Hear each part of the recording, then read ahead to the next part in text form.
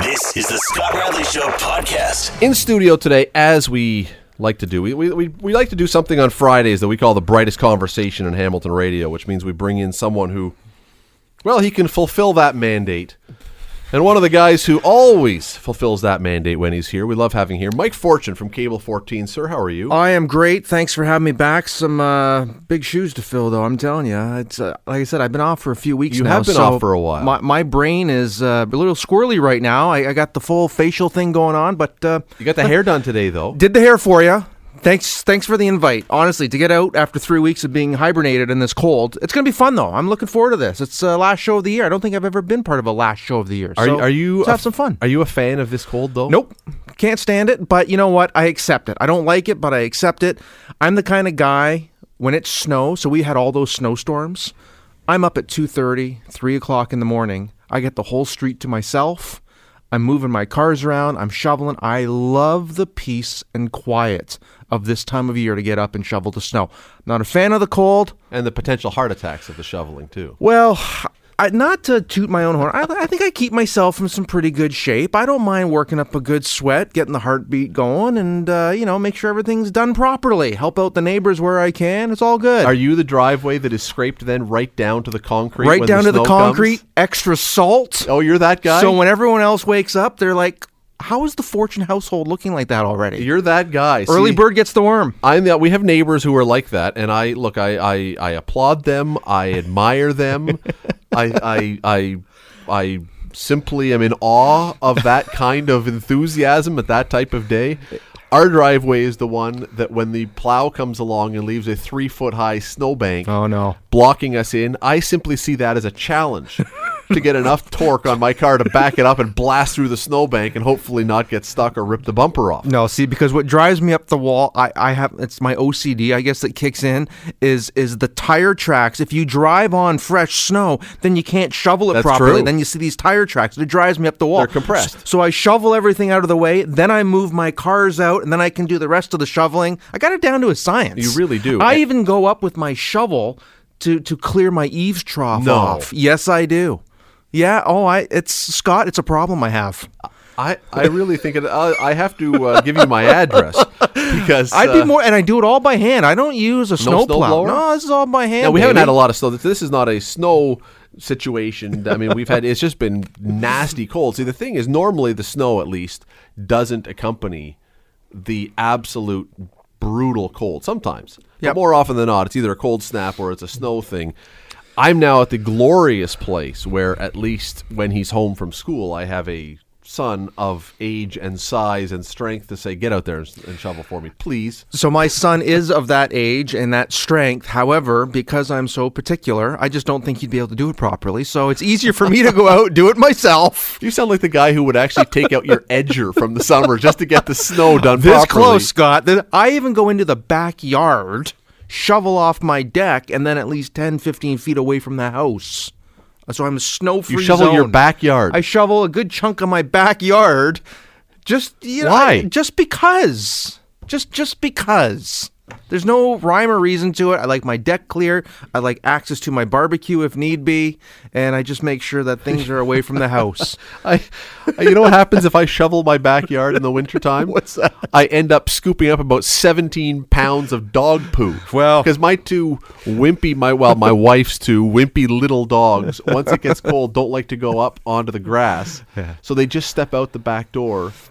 There you go. And dump right there. Yeah. So by springtime, we have this mound of frozen stuff. But if I'm in the winter doing my backyard, nuh-uh. Well, no. I got rabbits back there under my deck. I like to make a little path for them, make it easy for them. It's it's about being out and embracing it, really, at the end of the day. Yeah, see, and again, a snowfall, I can do that. I can embrace that. Now, we do have a snowblower.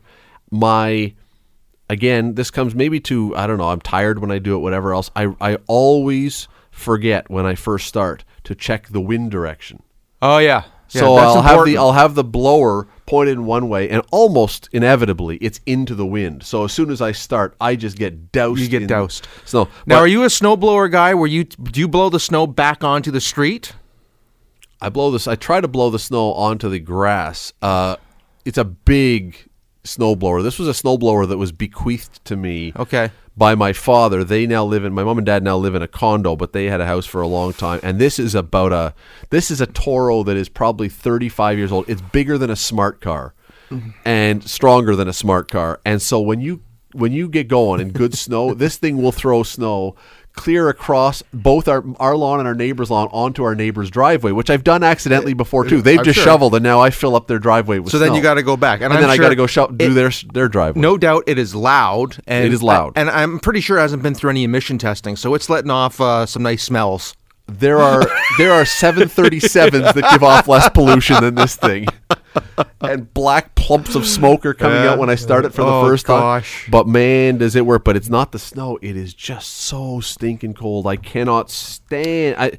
Maybe it's just an old thing. Maybe it's an age. You get to a certain age. And I don't think I'm old, but you get to a certain age and the cold just is worse. I'm very fortunate. I own a couple of very nice Cable 14 winter jackets, and they are like saunas. So to Brent and Rickard, thank you very much for those. You're listening to The Scott Radley Show, weeknights from 6 to 8, only on 900 CHML. We were just chatting about the weather, as everybody has been talking about. And Mike, you heard, I know, about the rink that our federal government built on Parliament Hill. $5 million? It's going to eventually be that, but the actual cost was $4.3 million for a temporary rink that was originally going to be only there for 3 weeks. $4.3 million for 3 weeks. Now, under pressure, they extended it to go, so it's going to be there for about a month and a half. Still, $4.3 million. There are rinks in communities that you could build permanently for less than that. Now, here's where things get really stupid. Ottawa is not a warm city. Ottawa typically is pretty darn cold. By all means, yeah. It's now too cold, apparently, in Ottawa to use the rink. They've closed it now because the conditions are too cold for people to use. And so, and the one most wonderful part about this is, right next to that rink, meandering around Parliament Hill, of course, is the world's longest naturally occurring rink, is the Rideau Canal, which is in terrific shape, that costs nothing. I mean, I know they have to occasionally do some work on it, but I mean, ultimately, it's basically nothing. And I'm just thinking, how this government, another government, whatever, why is our government always, of whatever color, whatever stripe, doing stuff so stupid with our money? Why is that? Well, they had to know this was a possibility. Quite possibly. We weren't in the room. Who knows? Let's give them, I guess, a little bit of credit. They're trying to do something different. I understand they want to wrap up Canada's 150th birthday and so on and so forth. But the thought of $4.3 million right now, if you are low-income housing, if you are poverty-stricken, if you are looking for medication or to help cure something, it is a little sickening. There's no doubt about it. I get that you want to be nice and you want to have this nice little fancy rink and all that and do something really cool, but it doesn't make any sense, Scott. And but this is our government. This is what governments do. And if why? Well, who knows why? They want to put it on their resume of, look what we did, that's great. We want to get voted in. Look what we tried to do for the community, for the country as a whole. Who knows what goes through a politician's mind? Who knows what conversations are happening behind closed doors? We truly don't know, but they tried something. It didn't work. It failed miserably. Hopefully they learn from this and never do it again. Oh, they will. Of course they will. You would hope they wouldn't. Can you really be... Look, they built a rink on Parliament Hill specifically, I believe, for the visual, so they could have a lovely picture of some mother and son or father and daughter or whomever skating around the rink wearing their toques with the pom-pom and Parliament Hill in the background and all that stuff. They did this, I really believe they did this so they could get the perfect photo of quote, quote, Canadiana. It's a marketing campaign that hopefully they can use for years and years to come. But then, once they built this rink, which, by the way, they underlaid with all kinds of cooling systems, which again seems rather ridiculous in Ottawa in the middle of winter. But anyway, they then put all kinds of rules on this. So there's no hockey, no racing, no horseplay, no this, no that, which basically takes all the fun out of it, which again, to me, only establishes this was just a government photo op that they were trying to build. And now they find that it's too cold. You can't even do it. They had Pee-wee teams for the Quebec Pee-wee, the Ottawa Capital Cup, it's called. There's a Pee-wee tournament. And they were supposed to have outdoor games on there. Well, now those have been canceled because that's the only hockey that was going to be played on it. Yeah. I'm looking at this and I'm thinking, when you're sitting down to spend $4.3 million, how do you not think through some of this and say, we have the stinking Rideau Canal. If you want pictures of Canadiana, there's your Canadiana. You might even have a beaver walk across the Rideau Canal. You'd be perfect. Well, even if you don't, you can go to the shack and get a Killaloo beaver tail to chew on. You could Photoshop one in for crying out loud. This is the same government. I think this was the show we were on as well. We discussed where they spent $250,000 on artwork for their budget book. Yes. So this is what they do. There's a surplus apparently of money, yet they always cry poor. We don't have money for this. There isn't a surplus. Hey, they make it look like there is. It's just I'm trying to wrap my head around the concept of these meetings where someone says this is a really good idea. And look, I can get that somebody might have showed up and said, "Hey, what if we put a rink on Parliament Hill?" And I'm at first blush when that shows up at the meeting. It's like, "Hey, let's discuss that. That could be kind of cool."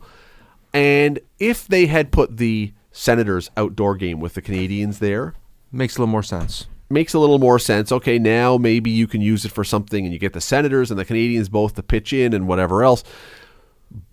But the idea that we're just going to make this for a public thing and then not allow the public really to do anything. It's our hard-earned tax dollars basically gone to waste one more time.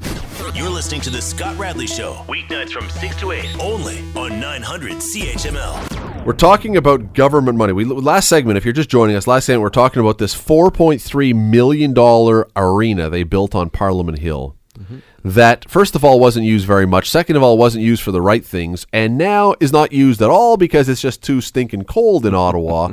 So they've shut the thing down. Meanwhile, Rideau Canal, the world's longest hockey rink, is right there at very little cost. I mean, I think they have some volunteers who do some work on it, but relatively speaking, not $4.3 million.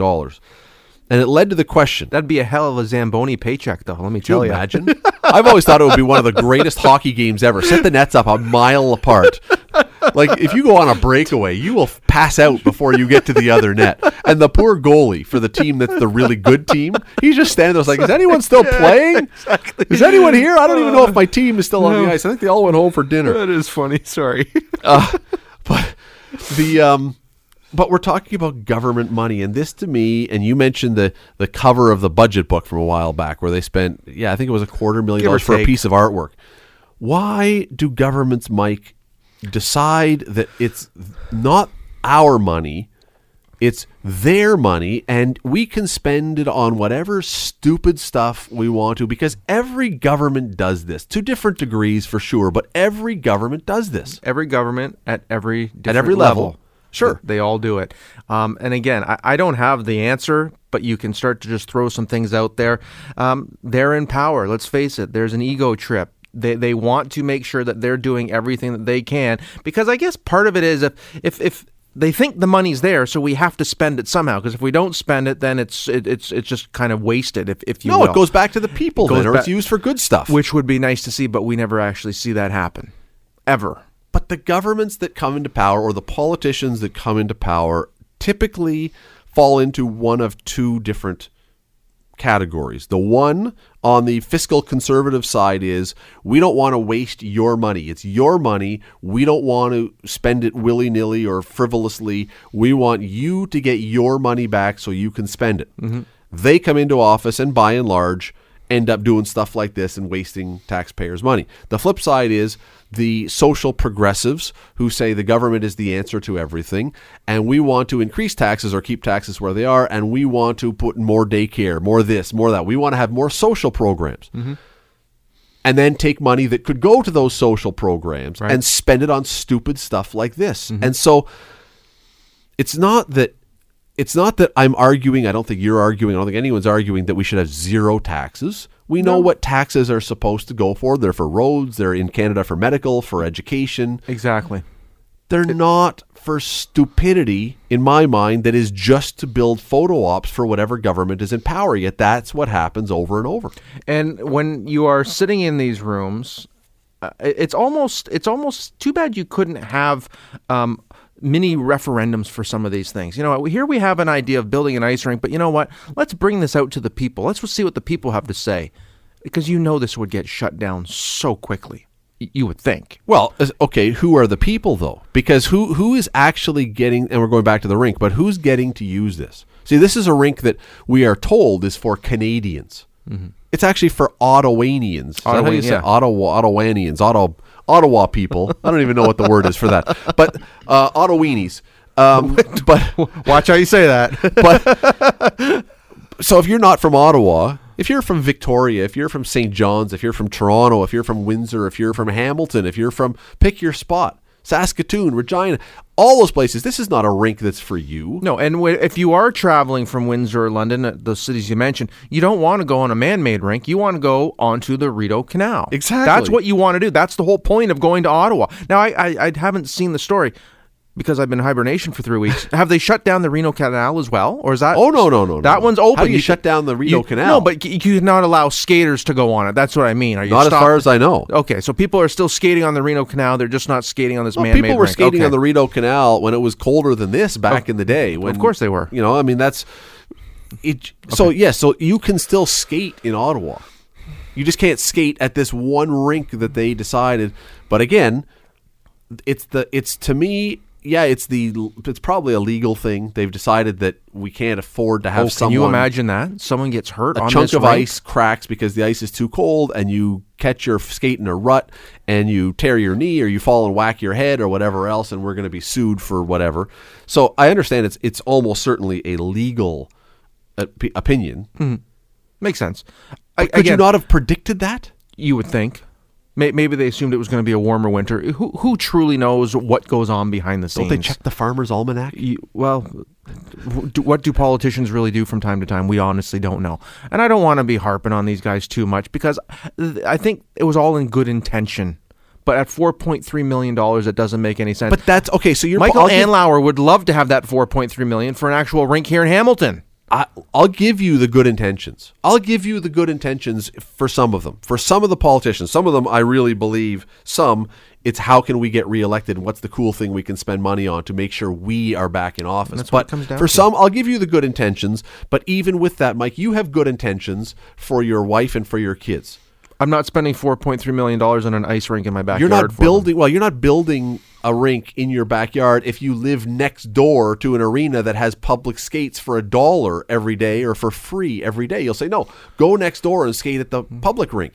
Common sense at some point has to prevail. But unfortunately, with government, it seems to be lacking from time to time. No, for all the time. Okay, I'm sorry. I'm trying to be nice. Okay. And I don't want, again, I'm not picking on a particular government. This is a problem with all levels and all stripes of government, that it's forgotten when you get in office, you forget that it's not your money, it's our money. So how does that get changed then? It doesn't. Well, you'd like to think that it gets changed, but there's no evidence that anyone will change it. There's no evidence. Have you seen anybody? No. They speak a good game. They talk a good game, but have you seen any evidence that it actually gets changed? Not at all. Maybe for a brief period of time. Some government will come in and do what they're saying for a short season, and then the lure of that money, an election, re-election coming up. Eyes light up. Yep, let's go.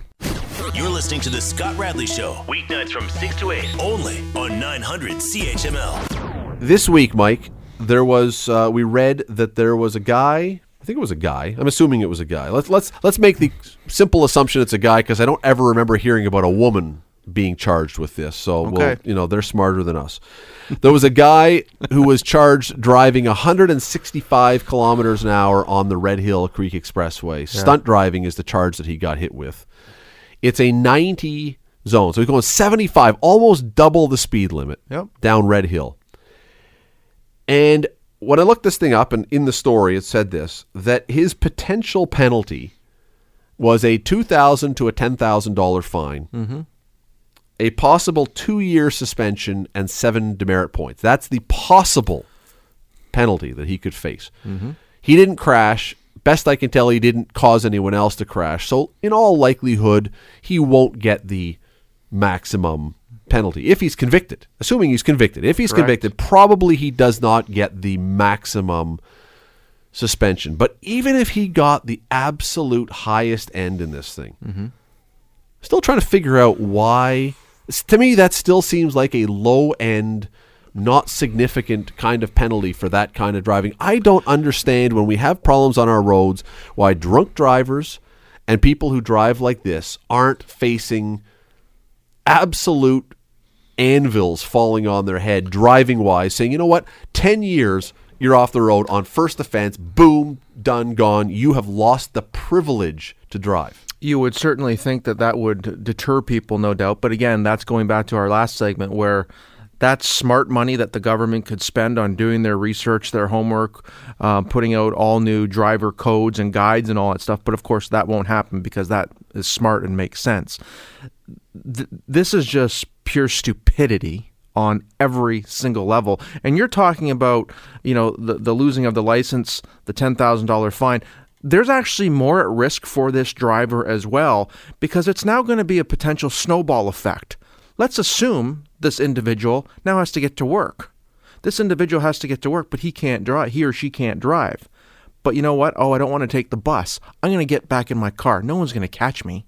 He gets back. They get not at back, 165 kilometers an hour. But you never know. You get back into your car. You're driving around. A cop pulls up behind you at a red light, puts in your license plate number. I've seen this happen. All of a sudden, you come up again. Now you're pulled over again. Now you're being ticketed for driving without a license, without insurance. Like, it's a spiraling effect for this guy. You didn't even talk about lawyer fees potentially. Yeah, but all that's so okay. So you're right, and so all that stuff could, and that's assuming that because he broke the law once, he's going to break the law again. We're in a different assuming it's way. only been once. We don't know how many times this and is this going to go in front of a judge? We don't know what this person's driving record is like. Maybe you do get a one-time pass. Who truly knows? Something like that would scare the bejeebers out of me. I was very close one time, and it's embarrassing to say. I was doing a little bit more than I should have in a 50 zone. You're talking about speed. Yes, and it was just a stupid brain cramp. It was because I had to get back to Sobeys because they were holding a special set of knives for me. I'd collected so many stickers, but they were only going to hold it for me until 6 o'clock. And I went down Mohawk, and I was almost doing double. It's stupid. I wanted to beat the light. I got caught. Officer was fantastic with me, had a nice conversation with me. But he said, look, here's where things could be. But because I had a clean driving record, there was no issues with them. I got my ticket. I had to pay my ticket. But sometimes you have the brain cramp. Sometimes you have to give someone a benefit of a doubt. But I don't think, your story notwithstanding, when you're going 165 kilometers an hour, you're not in a brain cramp category anymore. You know how fast you're going. And I know you know how fast you're going because you must have been just by the cars that they must have looked like they were parked. And this person was going south, so you're going up the hill, I believe, as well. Was that right? I don't even know which direction. I think I read the release. I think they were going south on the red hill, so that means you're going uphill. Yeah, so yeah, it's 165, you're trying to push it. Who knows? It just seems to me that if we're going to have people, and thankfully there's not many, but if you're going to have people who do this, and I read recently that drunk driving in Hamilton was up 50%. Another big number. This December. I can't remember what the exact number was, but... And I think this is the third or fourth stunt driving ticket that was given out, I think this month alone. There was a few earlier in December, late November, just going down King Street, along downtown Hamilton in fancy high-end cars, young drivers.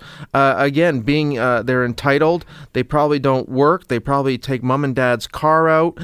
There's all these little things that factor into these people not only putting their lives but other people's lives at risk. Well, that's the biggest part. If you want to drive this fast and you want to crash your car and you want to kill yourself, I'm not encouraging that. That's terribly sad. But way sadder when you crash into the back of a car that's got a family in it. Of course, it's horrific.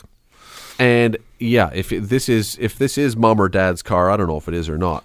That's a fun conversation that you have when you get home. Hey, sorry, your car's in the pound. Why? Well, you're listening to The Scott Radley Show, weeknights from 6 to 8, only on 900 CHML. This stunt driving charge, and it's not particularly this charge, I'm just tired of these things. And the drunk driving, we said they went up by 50% apparently in Hamilton this year. Mm-hmm.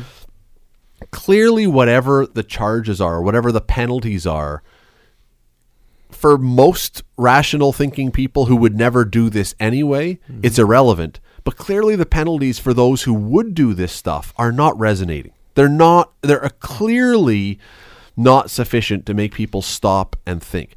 Again, for the 99% of people who would say, I'm never going to drink and drive. I'm never going to drive 165 on Red Hill. The penalties don't matter because they don't factor into your life. Right.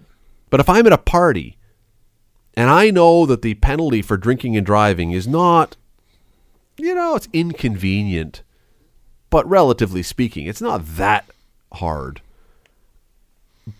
I may actually take a shot at it. I may take a chance and drive home. If I think, which I suggest, on first offense convicted of drunk driving, you have a 10-year license ban. Let's just not even fool around. Let's just hammer it.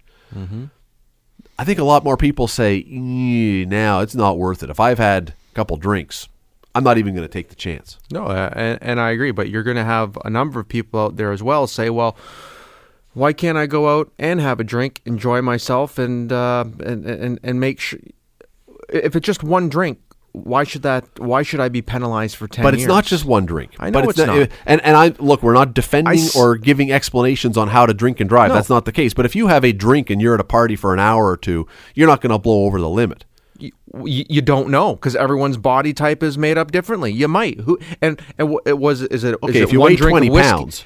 Is it a shot of whiskey, or was it a beer, or was it a glass of wine? Because each one of those spirits is a little bit different, affects everyone differently. So, listen, I'm completely on your side. You go out, plan ahead. It's 100% preventable, as Chief Gerton has said many times through the Hamilton Police Services. Just don't drink and drive. But again, we're in a different type of society now where people feel entitled to drive, and I think people forget driving is a privilege, not a right. That's right. And you said entitled, and I think you're right, but it is a privilege. And we're also in a time now where kids are not learning to drive cars; they're learning to drive computers. Think about that for a second. What do you mean? Well, when you and I started to learn to drive, we didn't have all the fancy stuff in our car.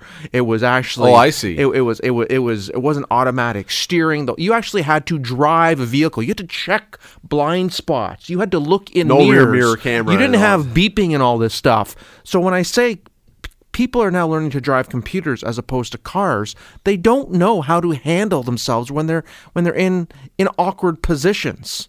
And that's what is leading to a lot of the speed. That's what's leading to, now that doesn't lead to the drinking part by any means, but that's what leads to a lot of stupidity because people don't know how to drive a car properly. And I've thought for a long time now that the driving curriculum should be changed. You should learn to drive the newer cars differently. There has to be something that these companies can put in place. We have to learn how to drive a car differently, where you can shut off all the bells and whistles. And say, should there not be an option? I mean, it's an interesting position. Should there be an option when you get into your car that you can actually say bells and whistles are off? That mom and dad, you can control, Mike, when you've got kids, you can control what shows your kids watch on Netflix. Mm-hmm. You can set parental standards. Mm-hmm. What you can't do, as far as I know, is set a little button to have an app or something for your car that says, you know what, the radio will only go to a certain volume, or it won't work. You can't press buttons when you're driving because you can't on your screen in your car. Most of them, you can't type in addresses on the GPS while you're driving. You can't dial the phone pad while you're driving, but you can still change buttons and listen for music and all those other things, which has always been the case. Of course. Maybe that's something we need, is something where you can hit an app where it says mom or dad is at home and you're taking the car out and they can hit the kid driving button, which shuts off everything except the essentials. I think you've just come up with $1 million idea. Trademark that sucker. But do you see where I'm coming from? My 2018 retirement plan.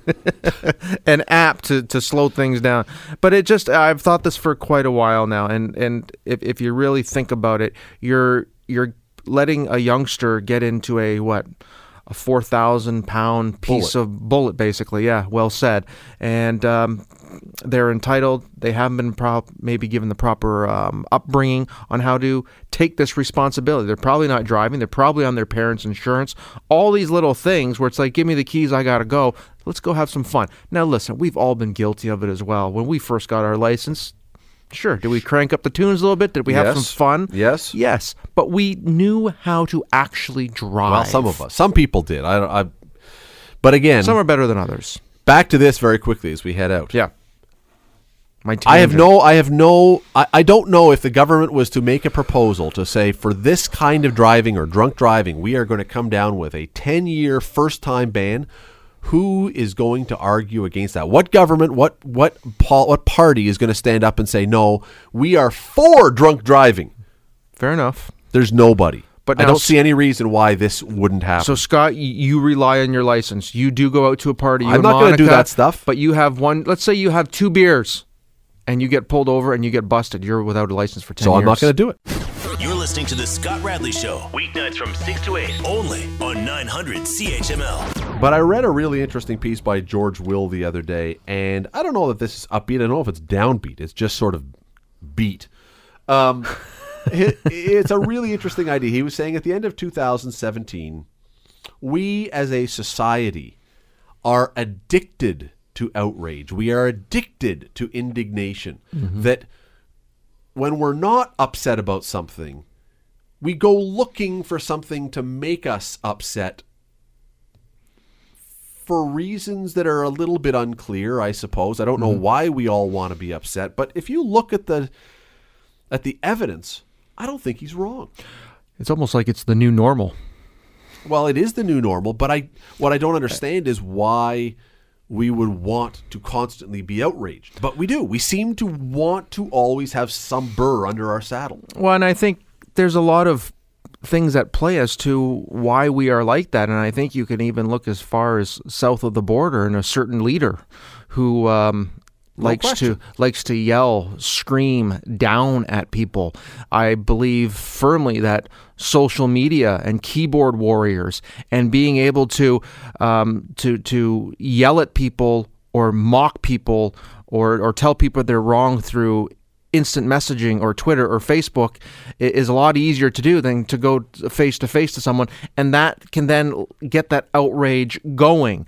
You have to be a very special person to not let a lot bother you, and no matter how many gym sessions you do or how many love songs you try to listen to calm yourself down, it just doesn't seem to be enough nowadays. And we as a society have brought all of this upon ourselves. This outrage and this mean-spirited way of living our daily lives. And it's unfortunate. Do you believe, I do believe that social media is largely, not entirely, but is largely to blame for this, because every single thing that in any way it seems affects us or catches our ear in a funny way, we have to then have a hot take that is going to shout down whoever that person was who said that kind of thing. There's no mistakes anymore, right? You don't make a mistake. If you say something if someone slips and says something that is not quite to your political, philosophical liking, there is no margin for error. Maybe that person just misspoke. Maybe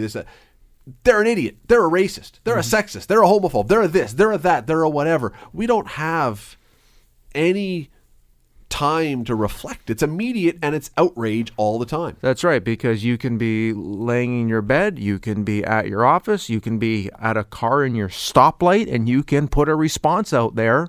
You shouldn't be at your stoplight. That's illegal. But people do it still. That's true. You literally have an avenue now to put a response out to anything you see. You go to any news channel nowadays, and you don't see a lot of heartfelt good news stories. All of it is negative. All of it is tearing one person down and someone else making it worse. So I put more of the blame on social media than I think you are probably doing. Well, I think cable news, north and south of the border, have had an awful lot to do with this as well. And those stations, you go to MSNBC or CNN or Fox or any of them, they have 24 hours a day to fill now, and there's only so many sweeping shots of fields of daisies they can show to keep ratings. They have to have outrage. And you also have to look at the everyday person nowadays, working 1, 2, maybe even 3 jobs. There's a lot of blended or split families nowadays. There's a lot of additional extra pressure put on families to bring up a single child, to bring up 2 or 3 kids. You have to worry about your groceries, your electrical bills. How are we going to get the kids to college? Oh, my car broke down. And you are just putting so much on yourself. So when you go on to social media, you see something on cable news, it's almost like your escape. So I can yell at this now. It detracts from my own problems with something else that's stupid going on that I'm angry about. Yeah. And, you mentioned Donald Trump, and that's a completely valid point. He is I don't know if he's the king of Twitter anger, but he's up there. But it goes on both sides. The people who are conservative are angry. People who are liberal are angry. People who are neutral politically are angry. But he set a precedent where it's okay for anyone, no matter what your social status is now, to be angry, to be outraged, to be able to yell down at someone. Well, if the president's doing it, guess what? I'm going to do it as well. Maybe. Now you look at someone like Justin Trudeau. You might not always agree with his politics and how he handles certain things, but do you ever see him get outraged? Do you ever see him yelling and screaming? He's usually pretty cool, calm, and collected. He might flub up the odd word or not have an answer right away, but he's not yelling down at people. He's not telling people you're an idiot. He's not blaming media for stuff. He's taking some, I think, responsibility and ownership on most things. I'm just using that as one example. It might be a poor example, but there's a leader that he's composed at least.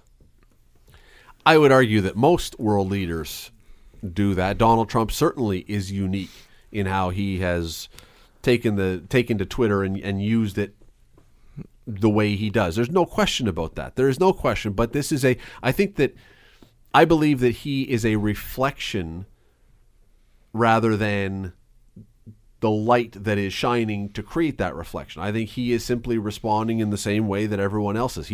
I don't believe, unlike Al Gore who invented the internet, I don't think that tongue in cheek, I don't think Donald Trump invented Twitter, and he is simply using it in a way that a lot of other people have. He just has a loftier status so that it is a lot louder when he does it. And he's almost a genius when it comes to this thing. But going back to the outrage, the original question, it's very difficult nowadays to keep your cool based on everything that I had alluded to earlier. We are under an enormous amount of pressure on a daily basis now, no matter who you are, what you're trying to do, whether it's work, whether it's school, whether it's bring up a family.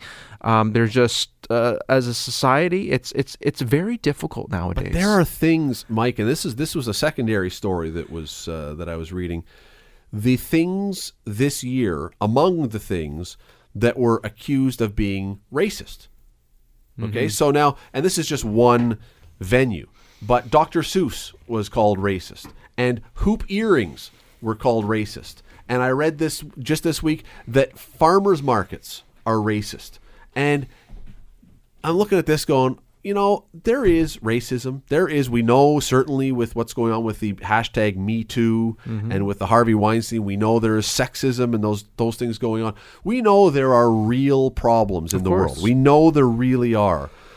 But we seem as a society, north and south of the border, as I say, to look for the most minuscule slights to get outraged. And what I don't understand, and we all know people who are like this. There are people who can only be happy when they're unhappy. Yeah. They must be angry about something. Maybe it's because that's the only thing they can feel. Because what they like to do is they like to bring everyone else down to their level, and then they feel like they've accomplished something. And maybe that's part of it. Look what I've done. I've taken this whole room from here, and I brought them down to my level. Hey, I'm pretty happy now. Mind you, everyone else around you is negative. And I've seen that in action. I've seen that at offices or in boardrooms. So it's so much easier to be angry and negative than it is to always be happy. If you think about that, it's easier to be negative than it is to be happy. I don't disagree with you. Now, I don't disagree with you. But why then do we not? We've got social media. And social media is, you're right, it's easier to be negative. We have this tool that has been largely, not entirely, but largely used for that. Why do more people then, if everyone agrees with this, and I think most people would, yeah, you know what, we are pretty ornery. We are pretty irate and outraged all the time. Why do people not then turn around and say, I'm going to, in 2018 and 2017, I'm going to use this tool to be happier, to bring less anger.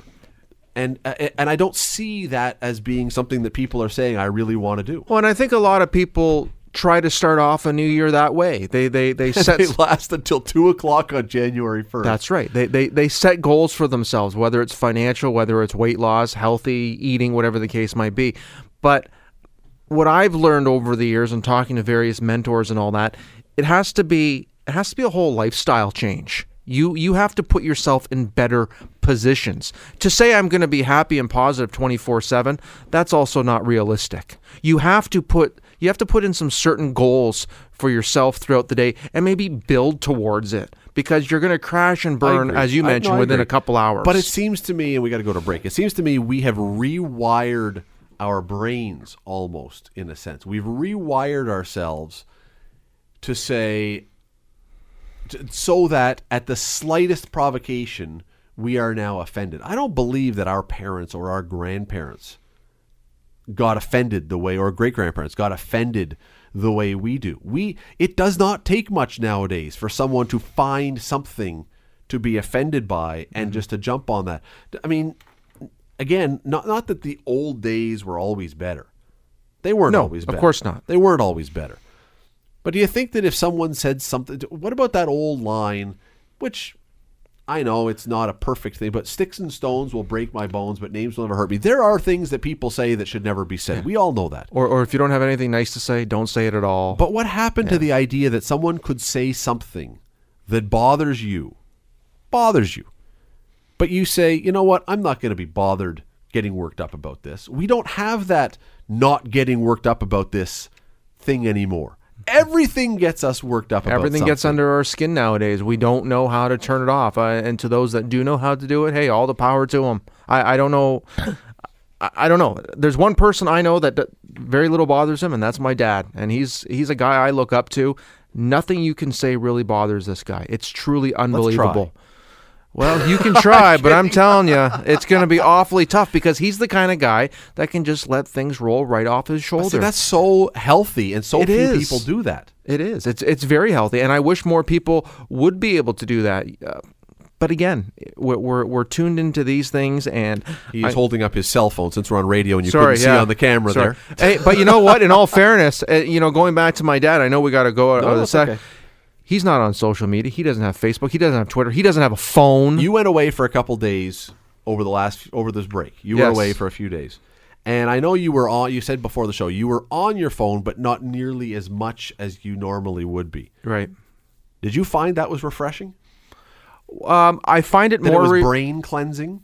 If I'm on a plane and I go to a tropical paradise and I don't have my phone on me at all, yes, very much so. But because I was gone for a couple days and this thing is still with me on my hip, in my pocket, not as much. Okay, but go back to that last thing then, because I share the same thing. If I go away and I have, whether I have it, I don't use it, it's not turned on. And I feel the same way, that for those days that I'm away and I'm not tied into the phone, I feel better. I feel my brain is relaxed. I feel nicer. I feel kinder. I feel happier. Mm-hmm. And I hear that from a lot of people. If that's the case, Mike, why are we not taking that lesson? Because this is our life now, because our calendars are in there. Ask anyone to remember a phone number. No one memorizes phone numbers nowadays. True. Everything is in this phone. Your life is consumed by these things. And Google Home and Alexa, all these things are going to make it even worse for people because you don't have to think anymore. You have someone else doing everything for you. Do you know, you speak of phone, do you know your best friend as a kid? Do you know his or her phone number still? Yes, I do. From when I had to call 25 years ago, yes, I do know that number. I don't know their new number now. No, I don't either. But I know that when I call my buddy Ward all the time, 783-4428. That's 40 years ago. Yep. And that number, and you know what? I hate to do this. You're right. I could not call my kids on their cell phone without my phone because the number's in there. I don't even learn it anymore. I just hit the button. So we've become lazy. We've, as you said, we've rewired ourselves to have someone else do all the thinking for us. And by doing that, when we see something that upsets us, it's an outlet for us. We just want to So rage. if the phone tells us the numbers and the phone tells us the news, and then the phone tells us our opinion, that's what we jump on. There you go. You know what? I don't disagree with that. It's a much deeper answer than I expected on the last show of the year. Trust me, it's a lot deeper than I thought I could actually get out today. So. But you know what? I'm sure there is something to that we have wired ourselves in a lot of ways to be so reliant on devices, computers, whatever else, that what we see there then triggers something in our brain. I'm sure that the Pavlovian dog or the whatever else, that there is a dopamine reaction, if that's Quite possibly. the right thing, and I don't know how you unwire that. That's the problem. As you go into 2018, you say, you know what? And I'm sure there's a lot of people saying, I am going to be happier this year. I am going to let less bother me. I am going to be not affected by what Donald Trump or what Hillary Clinton or what anyone north of the border says. I am going to let that roll off me like your dad does.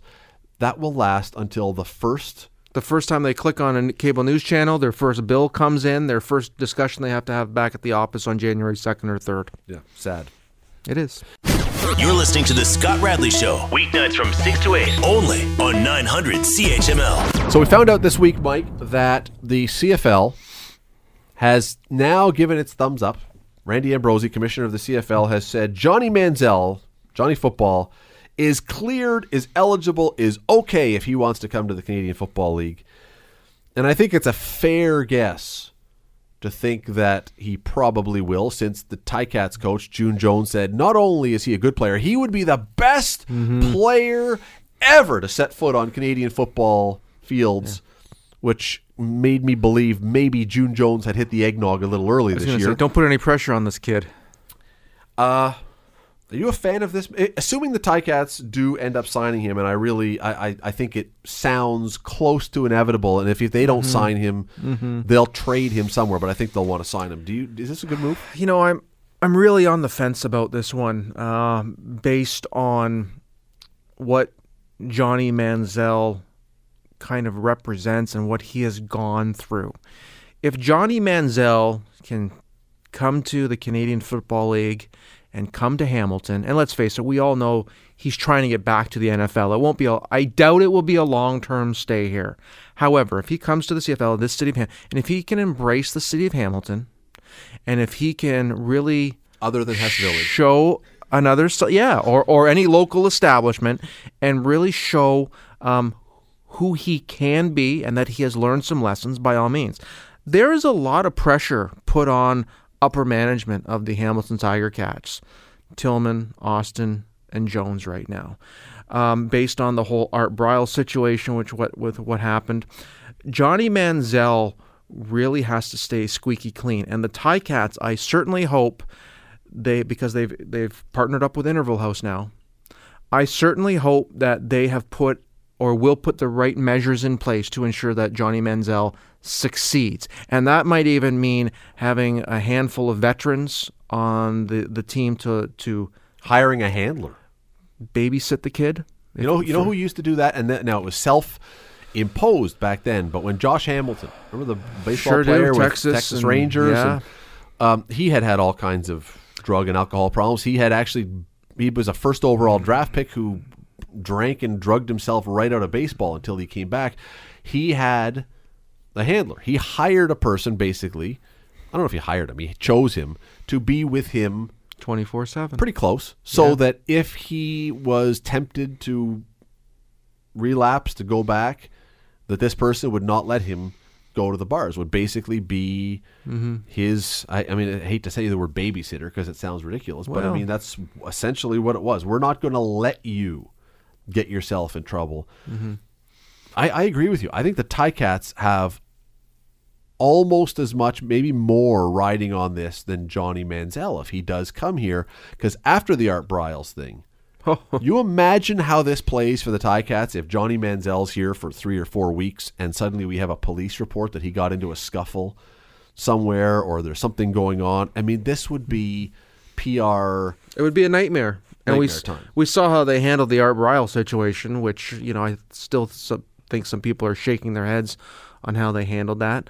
But if this higher office wants to do this, then so be it. I believe that they've probably had lots of talks with Interval House and to make you would think, to make sure that this is all copacetic and everyone's on the same page.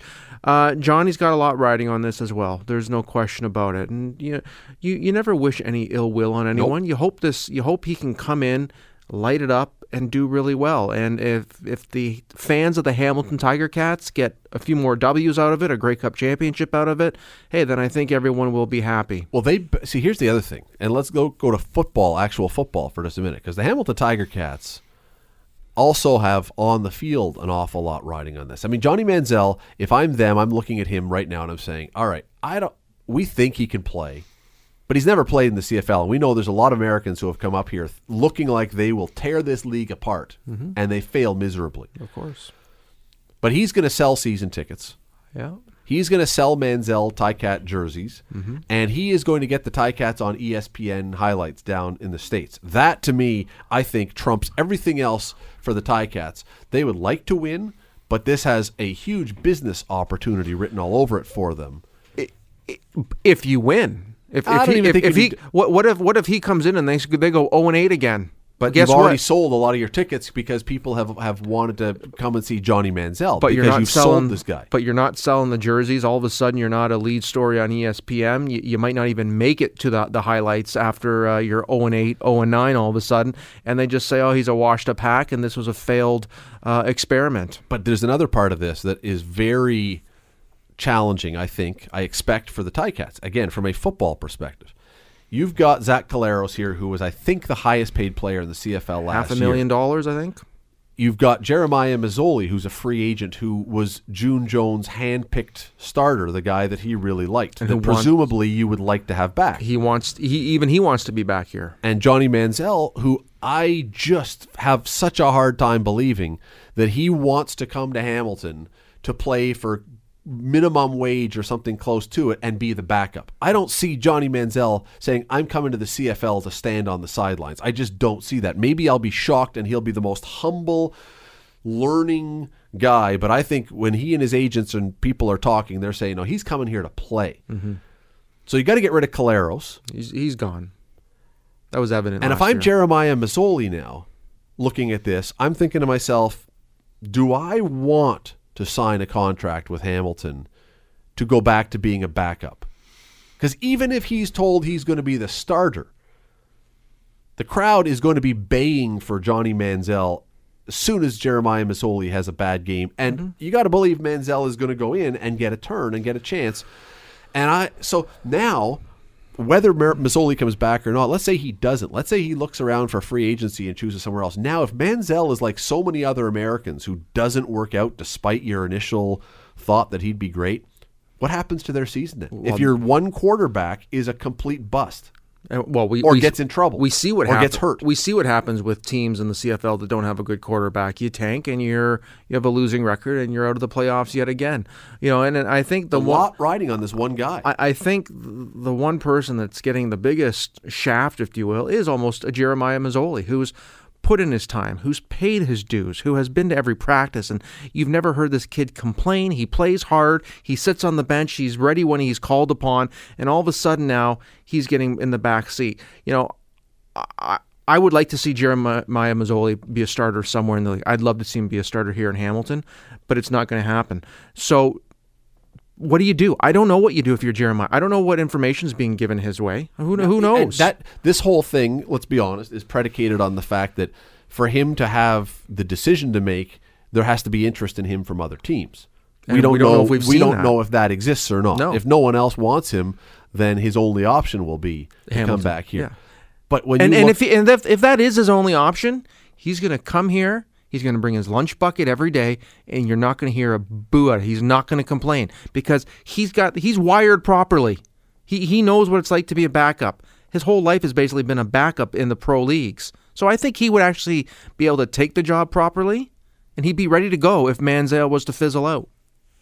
But when June Jones has already said that Johnny Manziel will be the best player ever to play in the CFL. That is not the comments that you make if you're planning to stand a guy on the sidelines for the year. There's no way. Exactly. June Jones, if Johnny Manziel, now maybe that was just to lure him here, maybe that's to stroke his ego or whatever else. But if you bring him here, I just can't believe a coach who said that is doing that for the guy to be a backup and learn the game for a year. Because June Jones may not even be here the following year. Who knows? No coach knows if he's going to be here the next year. That's not a knock on Jones. That's any coach in any sport. You don't know year to year what your future holds. So I just don't see the possibility. I don't see the realistic possibility that if Manziel were to sign, that he is a backup, that he is standing around learning the game like so many quarterbacks are supposed to do. And so that puts Mazzoli in that bind that you're talking about. Well, and maybe it's possible, Johnny's already been given the keys to the offensive playbook, and he's already been studying, and it's a long off season. Who knows what's going on behind the scenes? But another part to this whole situation is, let's face it, Hamilton doesn't have the greatest O-line, and no matter how good of a quarterback you are, and Manziel's a little older now, he doesn't have the speed he used to. I'm sure he's still fast. He can still get around, but he's not 21 anymore. Now you're 25. If you don't have the right O-line in front of you, no matter how good you are, you're still going to get pummeled back there. And you can only take so many hits. Well, and Mazzoli, one of the reasons he got the start was because he was mobile. Mm-hmm. And Johnny's mobile. Yeah, so they both can move around. And Manziel, I'm not arguing Manziel is not a potentially better quarterback. He certainly was a better quarterback. Well, they were both pretty good in college, but the fact is, though, I go back to this one. This is to me, off the field, in the business side, in the ticket selling side, in the merchandise selling side, and on the field in winning games, this is an enormous risk for the Ticats. It could pay off. It could pay off great. They could sell out the building. He could win all the games that he plays. He could be the best. He could be what June Jones says, or high risk, high reward. You're gambling a lot on this, as you alluded to, one player. You're listening to The Scott Radley Show, weeknights from 6 to 8, only on 900 CHML. Mike Fortune in studio. A few more minutes of 2017 chatting. Coming to a rapid end. So 2018, Mike, is going to present us, and you do work on Cable 14, political stuff. You do politics on there as well, hosting shows. It is going to present us with two, not one, but two elections, provincial and municipal election. There was a poll, I don't know if it's still up, but it was up earlier today and yesterday. There was a poll up online at thespec.com, Hamilton Spectator website, asking people, will you be voting in both the provincial and municipal election? What percent do you think clicked yes in that poll? I'm going to say less than 40%. 89% said, yes, I will be voting in both the provincial and municipal elections, which tells me one of two things. Either the folks who voted in this are abject liars, or the people who read that website are the engaged folks in municipal and provincial politics, because we know darn well nowhere close to 90% of people are going to vote. If you get 25% now in the municipal election, that's a good turnout. And provincial, I don't know what provincial might be. If you get 50%, maybe, I think that's very high. Very high. Why is that? Why are we talk a good game, but we just don't, when it comes down to it, we just don't go out and vote. We don't. It's funny, we've talked about a few things during this last 2 hours. We've talked about how the government spent $4.3 million and wasted our money on a rink. We've talked about how south of the border we have a politician who likes to yell and scream and shows lots of outrage. I think we have become desensitized as a society. I think we have stopped caring. And as much as we want to care, we throw our hands up in the air and say, nothing is going to change. No matter who you put in there, at any three levels of government, nothing is going to change. And the politicians themselves are the ones to blame, I think, for some of this, because there's a lot of speak, there's a lot of we've got into power, everything is all fun and games, and then a few months in, as we've discussed, their mindset changes, their look on, they forget what it's like to be an everyday constituent. All of a sudden they are in there making the decisions.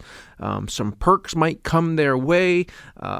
They almost walk around, and we as voters, we almost sometimes, we put them on I had this conversation over the holidays. We put politicians on a pedestal for some reason. We put them really high up there, when at the end of the day, they're no different than you and I. We should all be walking. Mike, they are public servants. They are servants to the people, Michael. Yeah. I think it's actually time for that name to change. When you're making the salaries, they are, I don't know that they're, I'm not dumping on all of them, but they're not servants to anybody now. We are servants to the government. We are all servants to the government. Mm-hmm. Public servant to me is an oxymoron at this point. But anyway, carry on. No, and everything you're saying is right. I don't want to. I don't know, because you still have to want to have respect for a politician and what they do, because gosh knows it's a thankless job. You can't win, you can't lose, but they themselves maybe have to look a little deeper and try to make some changes they can. Easier said than done. It's not going to happen. And that's why I think, the poll that you said, 89%, I think it's a little far-fetched. We're not going to see that type of number come out. I don't know why we put politicians at such a high level. Because I think the answer, and again, I do think that the public servant thing is a little bit of a grandiose statement that speaks to a great level of humility that doesn't always exist. In some cases it does. But there is so much of our lives that is dictated and determined by governments and by rules that are passed by governments and by edicts and by laws and by taxes and by everything else. And these are the handful of people who have the say to make those things happen. And I to further your point, and I think you're on the right track, I really do, I don't think that there's a whole lot of difference now. Even between the Liberals and the Conservatives or the NDP, there is some difference, but there's not like once upon a time where you are really choosing two vastly different directions for your country or for your province. I mean, look, in the provincial election that's coming up, I really don't know what are the significant, and I've tried to follow it. I have followed it. What are the massive differences between what the Conservatives would do from what the Liberals did? I don't see if I'm the Conservatives, I'm putting together a platform that is antithetical to Kathleen Wynne's government, but they're not. What they're trying to do is create little tiny differences. Well, it'll be better here, it'll be better there, but you're not drawing a clear enough thing that would inspire people to say, I'm either for you or I'm for you. It looks like it's all just about getting power. It's about getting power. It's about your ego being stroked, and it's about a huge paycheck at the end of the day. I do believe that there are a number of politicians out there that aren't politically educated, and they're getting in because they might have a name, they might have a face. That's always been the case, though. I know it always. We media but people. Maybe that there's lots of us who have run. I'm not, by the way. I never will. Will you? But no. But maybe that has to change. Maybe some new parameters have to be put in, and the people need to take a stance and say, we want to see better candidates running. I don't know if there's a way that because let's face it, there's more of us than there are politicians out there. Why can't we make a stance ourselves and say, you know what, we're tired of this. We want to see changes, and maybe we do something as a society. What it is, I don't know. I don't have the answer. I look at the numbers again, and I think we'll probably come in at around 23 or 24%, which is depressing for municipal, mostly because I think many people now see it as a foregone conclusion. There are certain candidates, there are certain elected officials who have been around for long enough that their name recognition is so high, and they've done enough things to make their constituents happy. Sure. Someone calls and says, I've got a problem with my road. And it gets fixed. And it gets fixed, and you say, so why do I want to get rid of that person? Yeah. And that is smart politics. I'm not going to lie. That is smart politics by that politician. Yeah, they walk around with their clipboard, and they start making notes and checking stuff off. Let's get and this that's fixed. What you should be. That's what you should be doing. But if you're new coming in, you don't have that power. You can't So topple nothing's going them. to change. You can't topple them. So I think for a lot of people who haven't necessarily called their local politician and got that kind of response to fix the road or whatever, who are simply coming into this as outsiders who would like to see change, you can't change it. Mm-mm. And so by and large, unless a municipal politician retires or moves up to higher office or something, that seat is or does something so horrible, which we haven't had here. We haven't had a solid scandal on Hamilton City Council in a long, long time. Well, which is fine. Well, yeah, okay. I'm talking about the kind of thing that would, really blow the doors off. We've had little things. Well, again, I don't want to hash up old things, but you had the issue with the independent journalist getting shoved. No, but I'm saying that's all in the grand scheme of things. Those are small potatoes. I'm talking about a full blown, Fair enough. Okay. Big time scandal. We've had nothing like that would actually cause people to rise up and say, I can't have that person represent my city. I would hope that in 2018, when we have 2 elections, it doesn't take a lot to get to the polls. Just get to the poll. Do it for the couple minutes that it takes.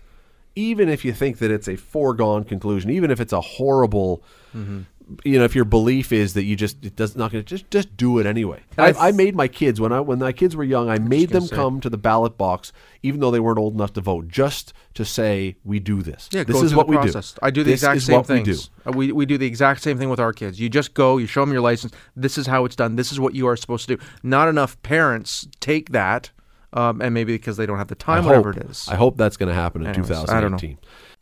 You're listening to The Scott Radley Show, weeknights from 6 to 8, only on 900 CHML. Mike, you got big plans for New Year's Eve? Hopefully stay up until midnight. That's pretty much it. Hopefully. We have a little tradition amongst the 4 of us. We will be going to our local place, getting nice steak, lobster, shrimp, crab, cheese plate, fill up, have a nice big meal going into the new year, get to midnight, and we'll crash. No wonder it's hopefully stay up. I'd be asleep on the couch after that. No, we keep things very low-key, Scott. We'll do some karaoke with the kids, have lots of laughs, and just start the new year off on a fresh foot. I don't drink going into the new year. I haven't had a drink going into New Year's now for about 7-8 years. We don't do much either. Try and keep it kind of low-key. Occasionally we'll tune in to watch a few minutes of the folks who have decided to line up at Times Square for 19 hours without being able to go to a bathroom and are now frozen to the ground. That's kind of fun. It's going to be awfully cold this year with what you're seeing in Niagara Falls and Times Square. It's not Ottawa canceled their New Year's Eve celebrations. Well, they'd have to. They can't let people on the rink to celebrate. So, yeah. It's true. Yeah, there is... everything is shut down in Ottawa. Yep, exactly. Even the government. No, sadly. Oh, no. Okay. Folks, I really appreciate all the time you spent with this show and with me and with our guests this year. Thank you for doing that. I hope you all have a terrific New Year. Stay safe. Don't be stunt driving on the Red Hill Creek. Don't be drunk driving.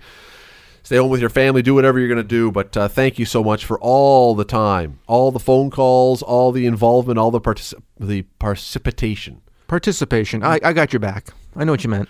This year, man, you can tell I need a new year to start. The Scott Radley Show. The Scott Radley Show. Weeknights from 6 to 8 on 900 CHML.